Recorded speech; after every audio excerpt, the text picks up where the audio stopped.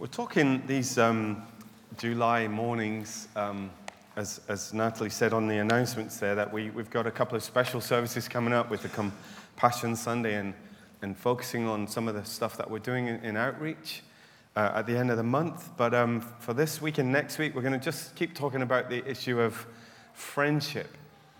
And I think friendship is an absolutely vital part of our spiritual well-being. I quoted one writer last week saying that it's as important as prayer and fasting in our spiritual development. It is such a vital part to our Christian faith. We do not and cannot go it alone. And Proverbs 27 says, just as lotions and fragrance give sensual delight, a sweet friendship refreshes the soul. And I want to pick up on some of the things I said last week and develop them this morning as we speak of the power of friendship. Last week, we talked about the power of friendship. We talked about creation and God creating the heavens and the earth and painting and speaking into existence light and dark and plants and animals and human life in his own image. And everything that God made, he saw was good. It was so good. And yet one thing that God saw was not good was when man was alone. And he said, it is not good for man to be alone. And we talked about the Trinity and the fellowship of the Trinity, God the Father, the Son, and the Holy Spirit. We talked about actually how friendship and community is vitally important for our bodies, for our well-being, for our health.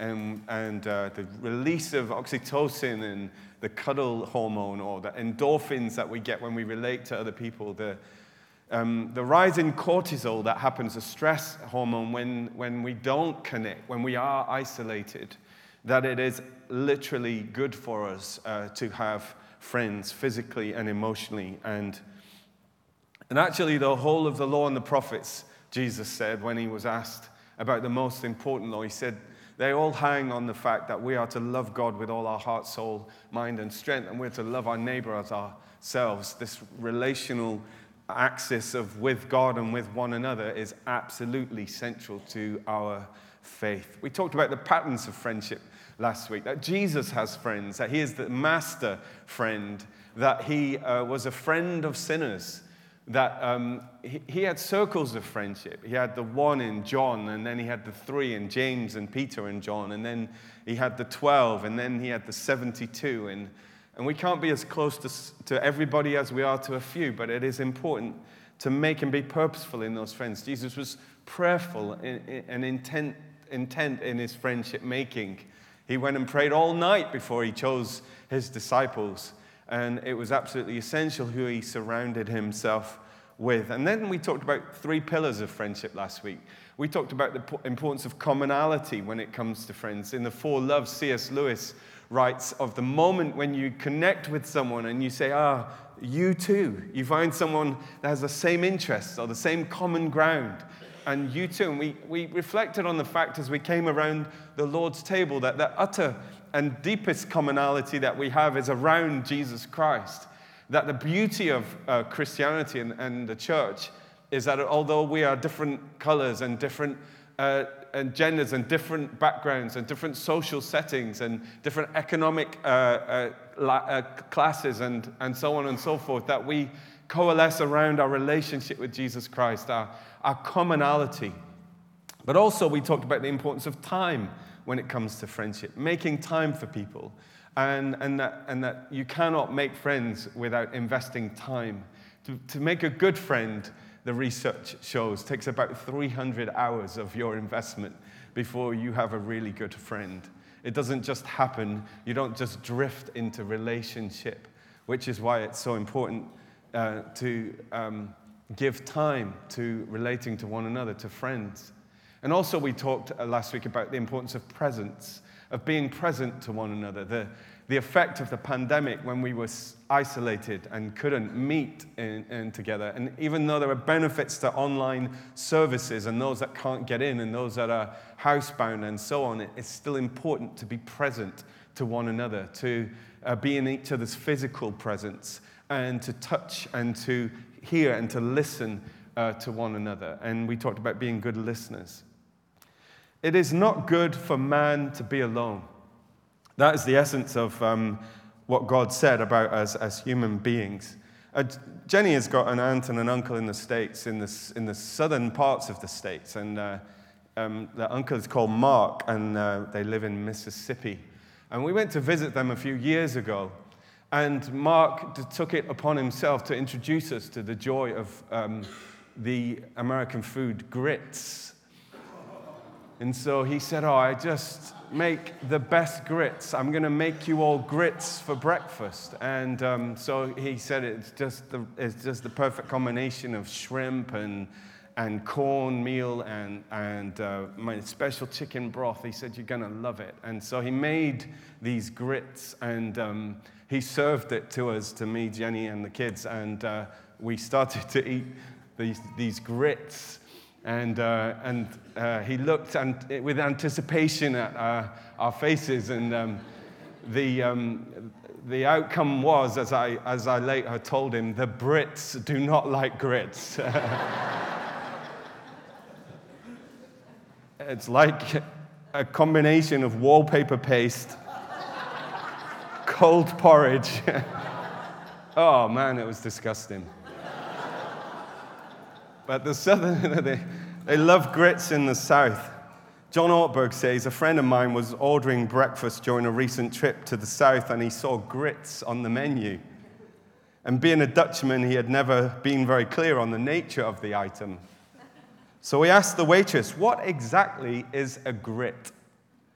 Her response was classic Southern hospitality. Honey, they don't come by themselves. Grits do not exist in isolation. No grit is an island. You can't order a single grit. They're a package deal. Dallas Willard says the natural condition of life for human beings is reciprocal rootedness in others. Honey, you don't come by yourself.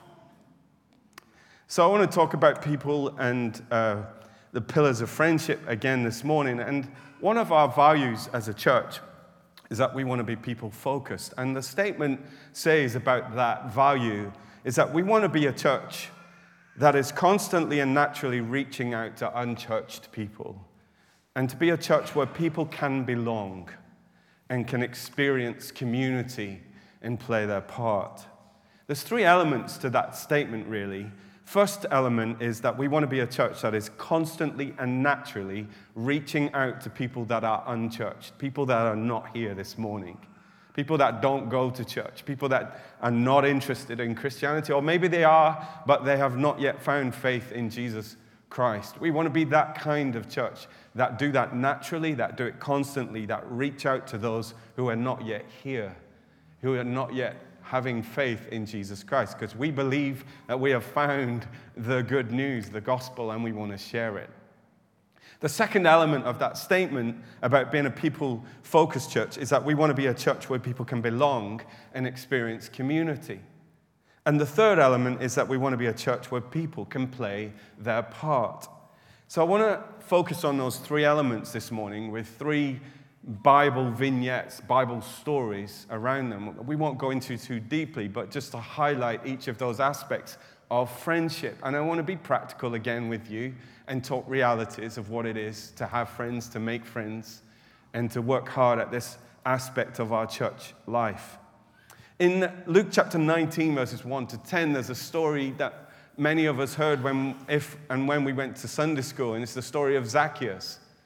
And in this story, in Luke chapter 19, Zacchaeus is a diminutive character. He's a small man, and he can't see past the crowds, but he wants to see Jesus. And so he climbs up a sycamore tree because he wants to see Jesus as he passes by. Jesus was passing by. And Jesus encounters Zacchaeus, who was a kind of a hated tax collector kind of character. He wasn't the most popular of characters. And yet there was something about Jesus that piqued Zacchaeus' interest. And as Jesus walked by, he did something that good friends always do. He noticed Zacchaeus. In all of the crowds, in all of the people, he looked up And he looked up into the tree and he saw Zacchaeus and he said, Zacchaeus, come down here, come down. I want to come to your house. I want to get to know you. I want to have dinner with you. And Jesus met Zacchaeus where he was and brought him to a place of salvation and faith. He said, today salvation has come to your house, Zacchaeus. Salvation has come to your house. Because Jesus walked by, he was passing through, it says, but he noticed Zacchaeus. St. John of the Cross said that mission, reaching out to the unchurched, is putting love where love is not. That's what mission is. It's putting love where love is not. And I want to talk about a few things in us reaching out in a natural way, in a friendship way. The first is the ministry of small gestures. The ministry of small gestures. Aesop said, no act of kindness, no matter how small, is ever wasted.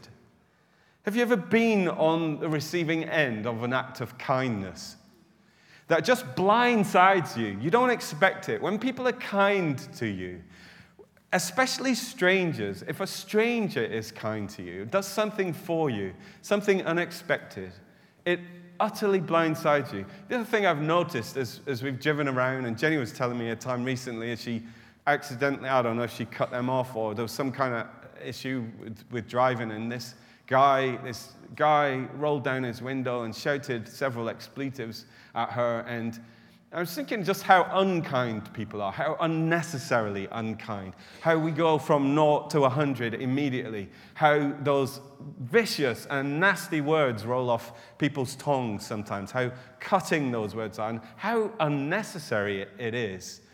And the antidote to that, those moments of pure kindness, those little gestures that make all the difference in people's lives. Small acts of kindness can make somebody's day. Then these, and this is for people that are in our crowd. They're not necessarily our closest friends. They're not necessarily people that we will ever meet again. There are people in our lives who we will meet only once in our life. We will only meet them once. And they will be fleeting encounters that we have with them, like Jesus and Zacchaeus. But when the end credits roll on the screenplay of our life, these are the people that will be listed as extras. I don't know about you, but when I watch sitcoms sometimes, like Friends, or I like to watch the extras. Have you ever noticed, like in the cafe scenes, or you've got the main characters that are having the dialogue, but in the background, there's always all these extras. I always wonder what they're talking about, because they're like acting as if they're talking, and I look at the extras sometimes, and there are people in our lives that we will meet but once. They are perhaps the extras in our lives, but how will we encounter them? What will we do as we meet them? What will we say? What fragrance will we leave behind us? Will we carry with us the fragrance of Jesus? The person at the school gates that you rub shoulders with, that you just don't know what's going on in their life, or the barista who makes your coffee in the morning, or the colleague you pass in the corridor, for whom a gesture or a kind word may make all the difference. I was up on the Hoe recently walking our dog, and this man approached me. He was probably around 50 years old. And he said, "What kind of dog is that?" So I told him it's a Cocker Spaniel. And he said, "Oh, we're going to get one of those soon, my daughter and I. We've had the toughest of years." And then he just started to tell me his life story. And I just met a guy. And he was telling me about his year, and he was telling me about what had happened to him. Just a random man on the Hoe. 50 years old, looked like he had it all together. In fact, I think he had a top-end job from what he was telling me. And yet his life was unraveling. And we talked for 5 or 10 minutes. I didn't share the gospel with him. I didn't tell him I was a Christian. But he said to me at the end, "Thank you so much for talking to me." And then he wandered away. And there are so many people that we meet or encounter on the fringes of our lives. They're in the crowd element of our friendships, our relationships. But how we touch them, how we speak to them, how we encounter them is so important, because we are carriers of the presence of God. We are carriers of the presence of Jesus. Jenny and her Alpha team went recently to London to an Alpha conference, and they said that it takes 8 touches to invite someone to Alpha. 8 touches, 8 visions of a poster or an invitation or a mention of a course.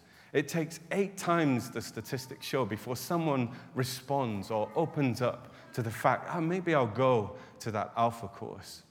What are our touches leaving behind when we meet people? The ministry of small gestures, not to be underestimated, not to be missed. Jesus noticed people. Jesus spotted people. He touched them. He spoke to them. And sometimes he was proactive, and other times he was reactive. Sometimes people came to him and asked him questions, and he responded, and he had time for them. And other times he was proactive, and he would go and find a woman drawing water at a well who a Jew would normally not speak to, and he would speak to her, and he would encounter her, and he would unravel her and share the gospel with her and the love of God with her. And then, in addition to the ministry of the small gestures, there's the ministry of small talk. Some of us who are perhaps introverts say, I'm not very good at small talk. I don't really do small talk. Joseph Epstein, the Jewish writer I mentioned last week in his book on friendship, says and writes of the sweet pleasantries of small talk. Gravitas is fine in its place, but then so is levitas, which I, for one, require to sustain not only my friendships, but my own well-being. Given a choice, I always almost prefer small talk to big talk. Small talk, Eugene Peterson says, provides us with a conversational context for the actual undramatic work of living by faith in the fog and the drizzle. When we engage in small talk, he says, we are likely to become aware of the tiny shoots of green grace that are growing in the backyards of people's lives. You never quite know what you're going to pick up on when you engage in small talk. C.S. Lewis said, "Oh, how I loathe big issues," in one of his letters. Most of our lives are not spent on the big issues. We have jobs, and we have routine tasks, and we have daily chores, and we have everyday obligations, but God lives and moves in such things. And when we take the time to put out a hand or to engage with someone in conversation, we might just be partnering with the Holy Spirit. We might just discover the green shoots of grace in someone's life. Some good questions to ask if you want to engage in small talk. What's been keeping you busy recently? What keeps you busy when you're not in Plymouth Christian Centre on a Sunday morning? What are you looking forward to in the next week or so? What's going well for you at the moment? What is a bit of a challenge? Last week we talked about people who are good listeners. And you never know what you will discover when you engage in the ministry of small talk, which Jesus did all the time. He noticed Zacchaeus, he called him down, he knew his name, he drew him from the tree, he went to his house, he ate with him, he turned his life around. And sometimes God actively invites us to play a one-off part in the journey of someone seeking him. If we're going to be the kind of people that naturally reach out to the unchurched, we need to be people that know the ministry of small gestures and the ministry of small talk. But there's another very potent ministry that we can practice in this area, and that's the ministry of hospitality. Food, glorious food, and radical hospitality, just not grits. Food played a massive part in the way that Jesus interacted. I studied Jesus' life and the making of disciples, and food is at the center of it. They called Jesus a glutton because he was always eating food with people. The bread of life, sharing life with others. And what did he say to Zacchaeus when he looked up at that tree? Zacchaeus, let's go have dinner. Let's go eat, Zacchaeus. And as they ate in Zacchaeus' house, Jesus shared life with him and salvation, turned the man's life around. Food plays such an important part. It's central to our faith. Perhaps one of the reasons, says Phil Knox in his book, The Best of Friends, that we are facing a crisis in friendship is that we are eating together less. The amount of time friends spend eating together has decreased by 45% in the last 30 years. I think this is really important. In The Gospel Comes with a House Key, Rosaria Butterfield models how radical hospitality has changed the lives of many people in her circle of friends.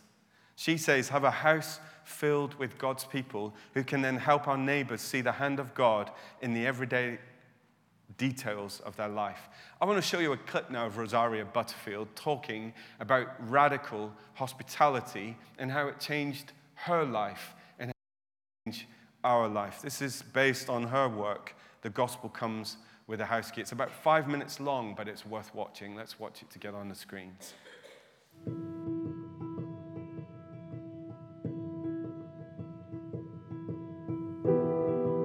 We live at this time where so many Christian ideas are understood as hate speech. After the Obergefell decision legalized gay marriage, that put the gospel on a collision course with the new law of the land. And I think many Christians have been struggling with, well, how do I speak? What do I do? How do I move forward? Home is a vital place to invite your neighbors in to have some heartfelt conversations. We can love our children together. We can let some things slide, even though the world we live in would say that we're supposed to be enemies. To me, hospitality is the ground zero of the Christian faith. I was raised in an Italian family. There were some issues in my house that made it almost impossible to have people in. So hospitality didn't really become endemic to my life until I had set up a home of my own. I was a professor at Syracuse. I lived as an out lesbian feminist in New York. In our LGBTQ community, somebody's home was open every night of the week. And there was never a question, where will I go if I need help? Because the community itself is organic and fluid, and that was how we dealt with crises. After I wrote my tenure book, I really wanted to write a book that was on my heart. Why is the religious right such a hateful community? And why do they hate people like me? I was on a war against two things, patriarchy and stupid. So I was really curious to know why relatively decent people would use the Bible in such a hateful way. So I wrote an editorial, and it brought all kinds of attention my way, which I didn't really expect. But one of the things it brought my way was a letter from Ken Smith, the pastor of the Syracuse Reformed Presbyterian Church. When Ken and his wife Floy invited me to dinner, I was happy. I thought of Ken as my unpaid research assistant. And they were fine with the fact that I wanted to read the Bible to critique it. That began a research journey that changed my life. But it wasn't research that changed my life. In Ken and Floy's home, the way that they practiced hospitality became a living, breathing example of the theology that they were teaching.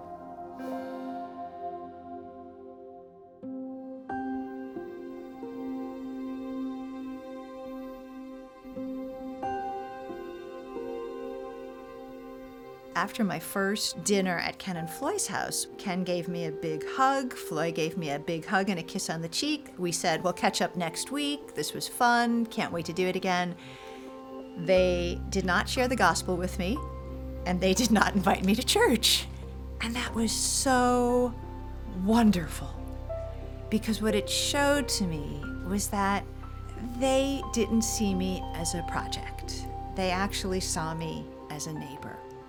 Now, I didn't step foot in the church for 2 years, but every week I was in their home.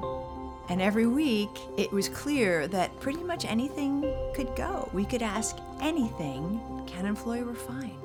And that process of dialogue and table fellowship was compelling. It was deeply compelling.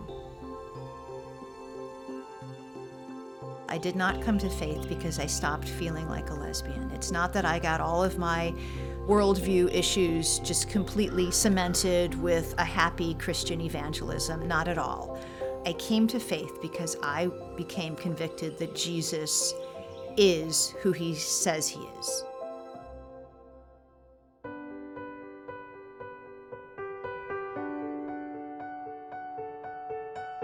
Ephesians 4:29 is our watchword, that we are to impart grace to the hearer. I might not agree with everything that you hold to be near and dear, but because we are neighbors, I don't have to say everything that's on my heart. And you don't have to say everything that's on your heart right now. We can put some of our worldview issues aside. And over years of this, the gospel takes on a momentum that is compelling to people. I think we need to give each other the reminder that it's God who saves. It's not about certainly us being perfect or our words being perfect, but show up we must in the lives of unbelievers. What comes naturally to me and what comes naturally to you is to hang out with people who are like us, people who can maybe finish our sentences, people who don't scare us. But hospitality, biblically speaking, takes strangers and makes them neighbors, and takes neighbors and makes them family of God. It's a great joy to see the gospel bring people together who are supposed to be enemies. And it's a great joy to know that God never gets the address wrong. And if your neighbors aren't people you know yet, there's a blessing waiting for you.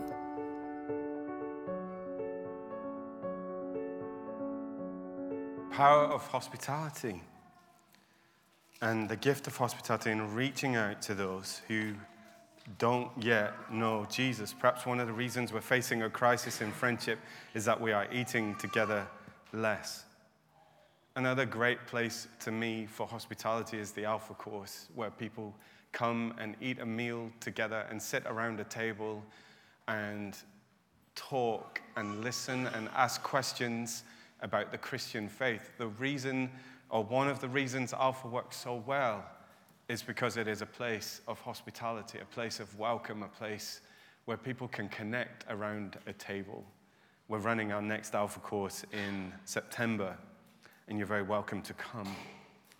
This is the first aspect of our statement, which I'm just drawing on this morning as I talk about friendship, is that this church exists to naturally and constantly reach out to those that are unchurched. And that's part of being friendship, the ministry of small gestures, the ministry of small talk, and the ministry of hospitality. The second aspect of that statement that I read out at the start of my message today was that we need to be a church and want to be a church where people can belong and experience community. Now, there's a story, my second story is the story of the paralytic whose friends brought him to Jesus on a mat because he couldn't walk. They laid him on a mat. They brought him to Jesus. The story is recorded in Luke chapter 5, verses 17 to 26.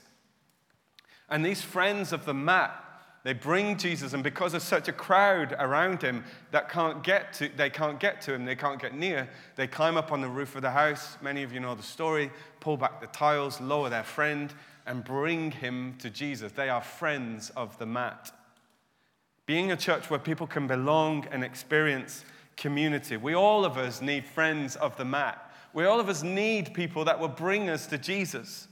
We're all of us paralyzed in some way. It's amazing and yet not so amazing to me when you dig beneath the surface that everyone has got their issues.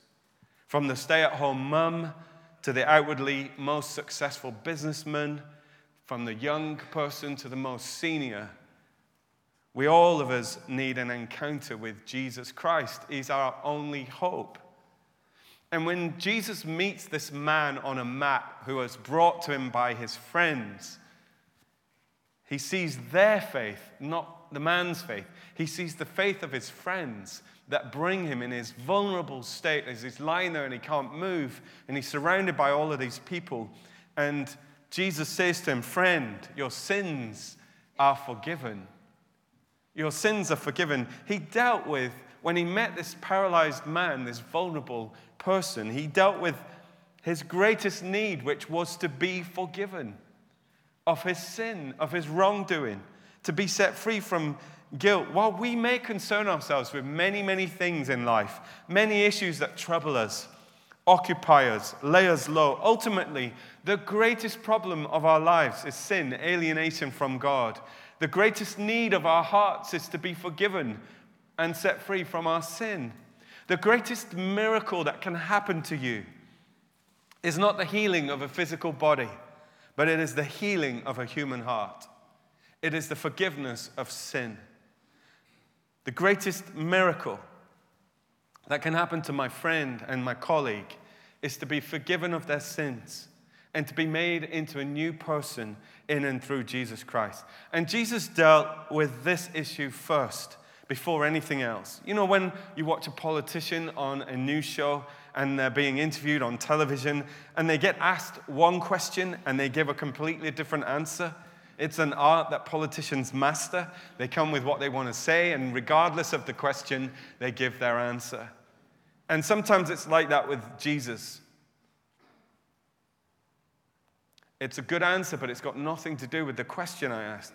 People are asking a lot of questions. Where can I find security? How can I be happy? How can I be significant? What am I to do with my life? And when people encounter Jesus, they might ask many different questions. Why is there suffering in the world? Why is there so much pain and sickness? Why are so many Christians judgmental? But sometimes Jesus doesn't answer these questions, at least not straight away. But the answer that he gives deals with your greatest need: a new heart, a relationship with God, an eternal hope, a future in heaven. With the paralyzed man, Jesus went on to deal with the other issues. He healed him and he commanded him to take up his mat and to walk. Jesus is the only one, though, the only one that can deal with our sin issue, our broken heart issue, our life issues. He has the power to restore and redeem your life and mine.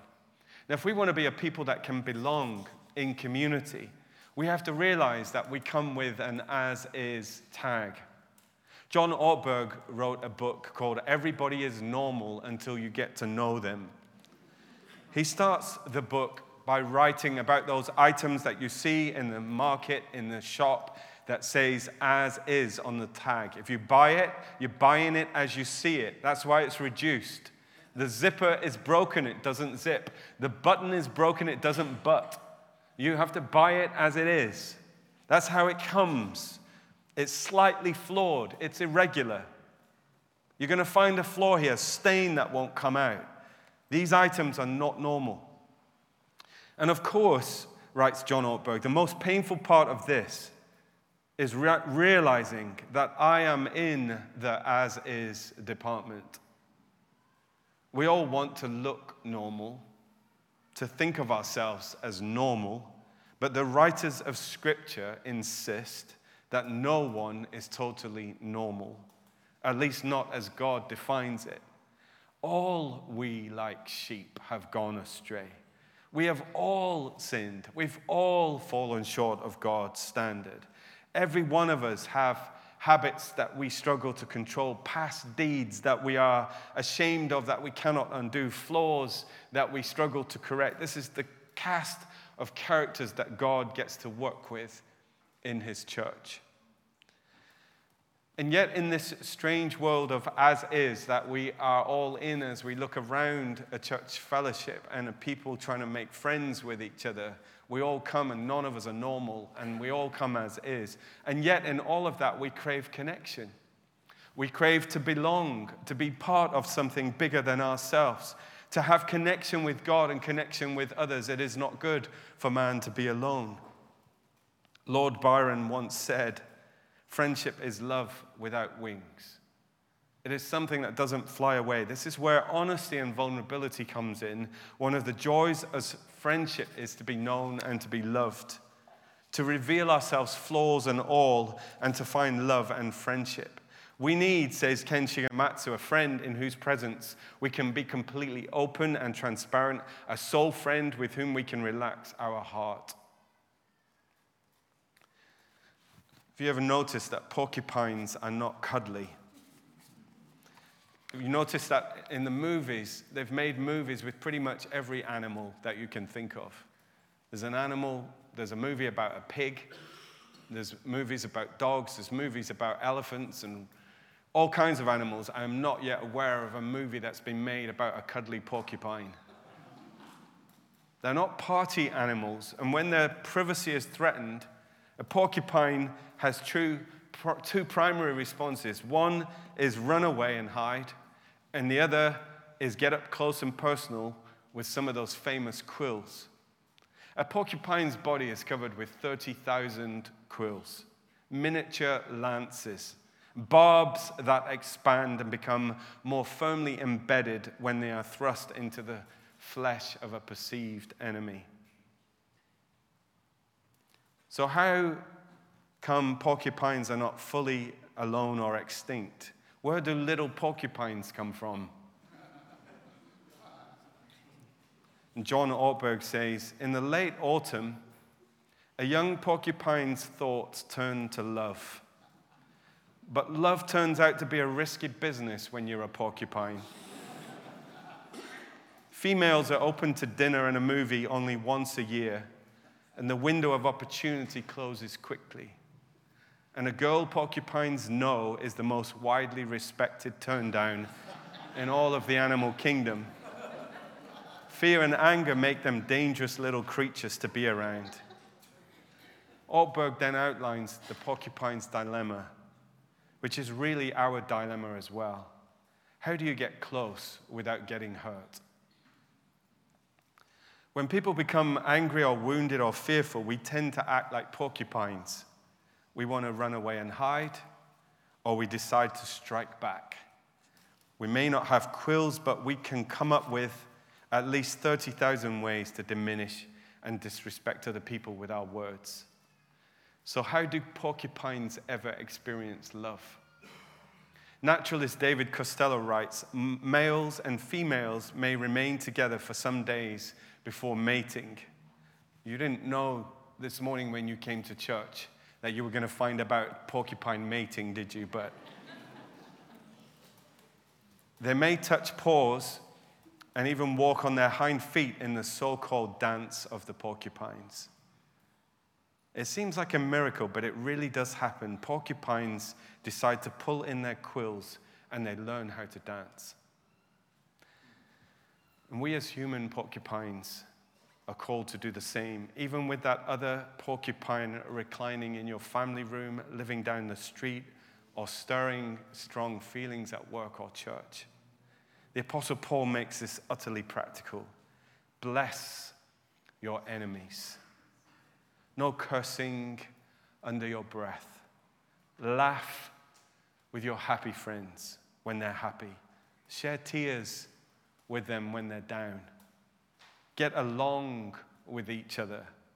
Don't be stuck up. Make friends with nobodies. Don't be the great somebody. Don't hit back. Discover beauty in everyone. If you've got it in you, get along with everybody. Don't insist on getting even. That's not for you to do. I'll do the judging, says God. I'll take care of it. It's Romans 12:14-19 in the Message version. The second part of friendship, and the second vignette, and the second part of our statement is that we want to belong to a church where people can belong and be part of it and experience true community. Dietrich Bonhoeffer writes so much about this. And he said, the sooner that we become disenfranchised with a false image of what community is, the sooner we can truly experience real community. Community is the place where the person you least like lives, said one author. And thirdly, the third aspect of that statement is a church where people can play their part. A church where people can play their part. And in Exodus chapter 18, Moses is leading the people of Israel. He's a great leader. He's done great things. God has used him powerfully. He's delivered the people from Egypt and from oppression and slavery. God has used him powerfully. And he's sitting as judge over the people in Exodus 18. And they come to him with their problems from morning till night. The people come to Moses, the leader, and so he can sit and judge their issues. And then one day, his father-in-law comes, Jethro. He says, Moses, what are you doing? You're going to burn yourself out if you carry on acting like this. You can't sit as judge over all of these people. You need to do this differently. You need to bring on other leaders. You need to spread the load. You need to set up new leadership patterns. What you're doing is wrong. And he gives him advice and shares with him what he should do. And it says that Moses did everything that his father-in-law Jethro suggested. And it was a turning point for the people of Israel. We want to be a church that loves and nurtures children and young people and that cherishes and honors older people. And Phil Knox says, churches are one of the few places in our society where the generations gather so beautifully together.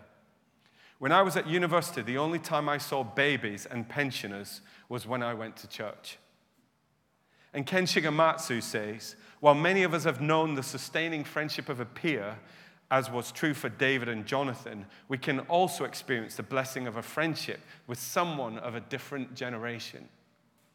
Richard Rohr says that every young man needs an older man in his life. Every young woman needs an older woman in their life, not to receive knowledge from them, but to receive their spirit. Intergenerational relationships. Everybody needs a Jethro, and everybody needs a Joshua. Moses had a Jethro. Moses had an older person that he went to that advised him. He was a powerful alpha male kind of leader and very influential, but he still had that older man that pulled him aside and said, Moses, listen. And he also had a Joshua, somebody that he was investing in, somebody that the next generation that he was pouring his life into. Jethro, the father of Moses' wife Zipporah, listen now to me, and I will give you some advice, he says. Proverbs 27 says, perfume and incense bring joy to the heart, and the pleasantness of a friend springs from their heartfelt advice. We all need Jethros in our lives.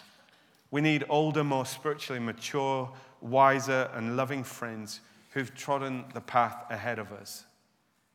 In our staff meeting this week, we asked the question of the staff team, who has influenced you most in church and helped you in your walk with God?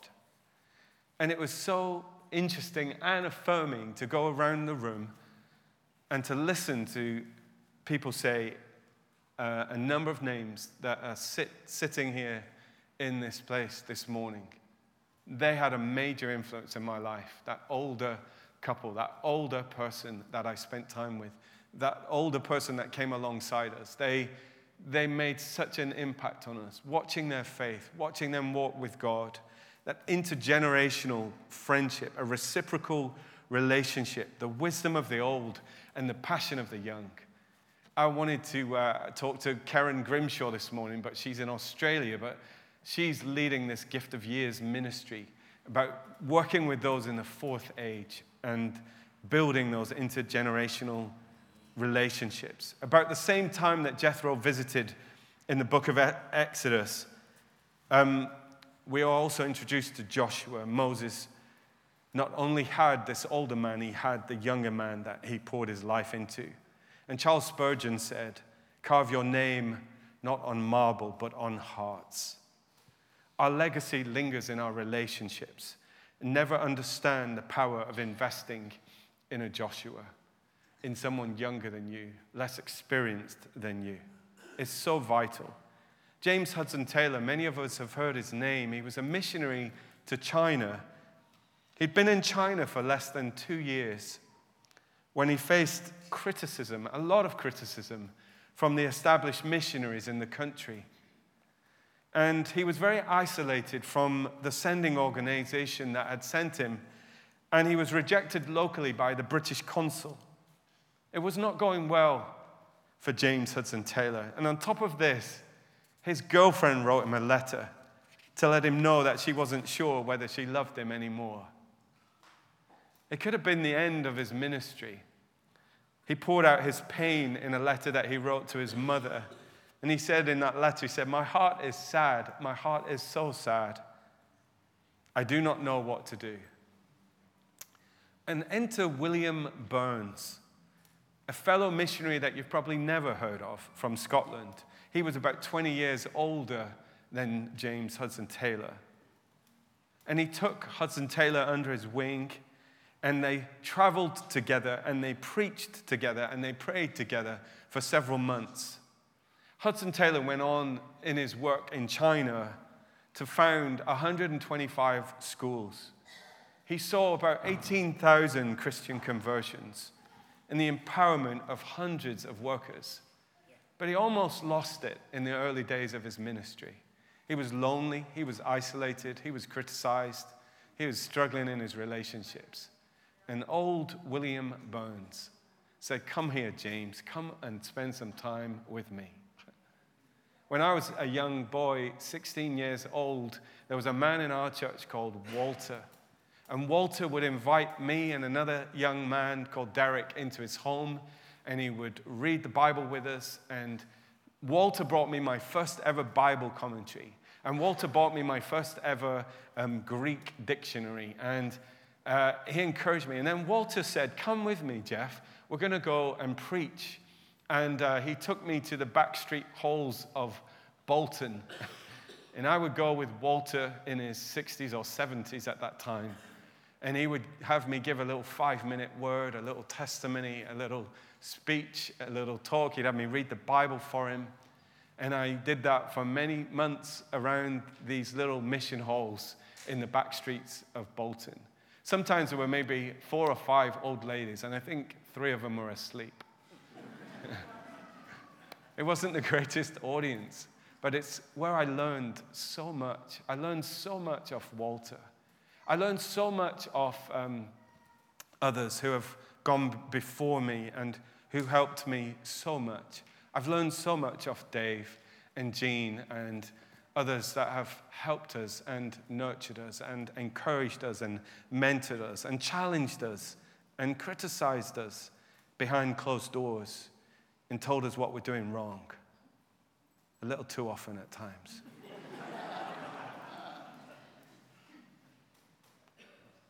Look out for your Jethros and look out for your Joshuas, because they're so important. We want to be a church that loves and encourages young people, but loves and cherishes older people. And finally, as I wrap up, if we're going to play our part, serving and sacrifice is so important. David was saying this week that a place that he really got to know someone was serving. He was on a youth camp with Sean. They were washing the pots together. He said, "I found out more about Sean washing the dishes than I had in years of seeing her in church." Just serving alongside her, washing the pots together. Serving together is a great way to make friends. I was talking before the service to Judy. She's in our Kids Zone ministry. You probably never see her. She's tucked away. When I went in the kitchen upstairs this morning, she was making squash for the children. I said to Judy, "Judy, how long have you been doing this?" She said, "Well, I started when my child was 2. She's 18 now. I've been doing it 16 years. I've been serving here in Kids Zone." Serving alongside other people. She said, "I'm a little tired now. I wouldn't mind taking a break. But we need more help." We need more help. Serving alongside each other is such a powerful way to make friends. Ken Shigematsu in his book says, "It provides a natural way to grow friendships." In a Benedictine monastery, every monk, including the abbot, participates in kitchen chores.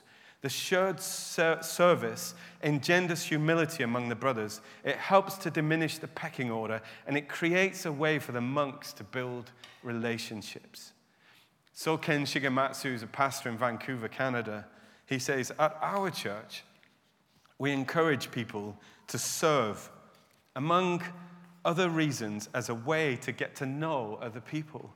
Cutting carrots and tomatoes alongside others as you prepare a meal for homeless people, or hammering a nail into a home that you and fellow volunteers are building for an impoverished family, not only blesses those you are serving, but it also can begin or deepen friendships.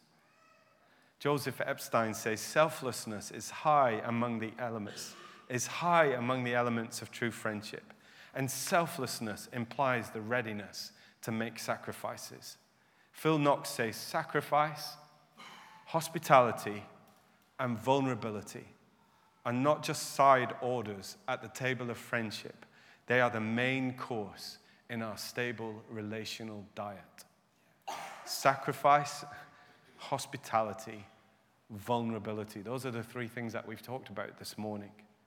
We want to be a church that is constantly and naturally reaching out to unchurched people, to be a church where people can belong and experience community and play their part. Small gestures, small talk, hospitality, reaching out to the unchurched. Vulnerability and honesty, the dance of the porcupines, being a place where you can truly belong. And a church where people play their part, intergenerational friendships and service. We want to be a church that is a church of friends. People join churches, said, I think, Rick Warren, for many reasons. Or it was not Rick Warren, it was John Wimber. It was John Wimber said they join church for many reasons, but they stay for only one, for friendship. Friendship is so, we don't want to be a friendly church, we want to be a church of friends. Let's pray.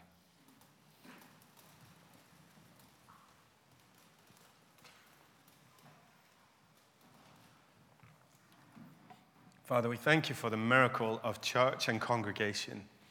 We thank you of what we have in common, the commonality of our faith and our worship of you.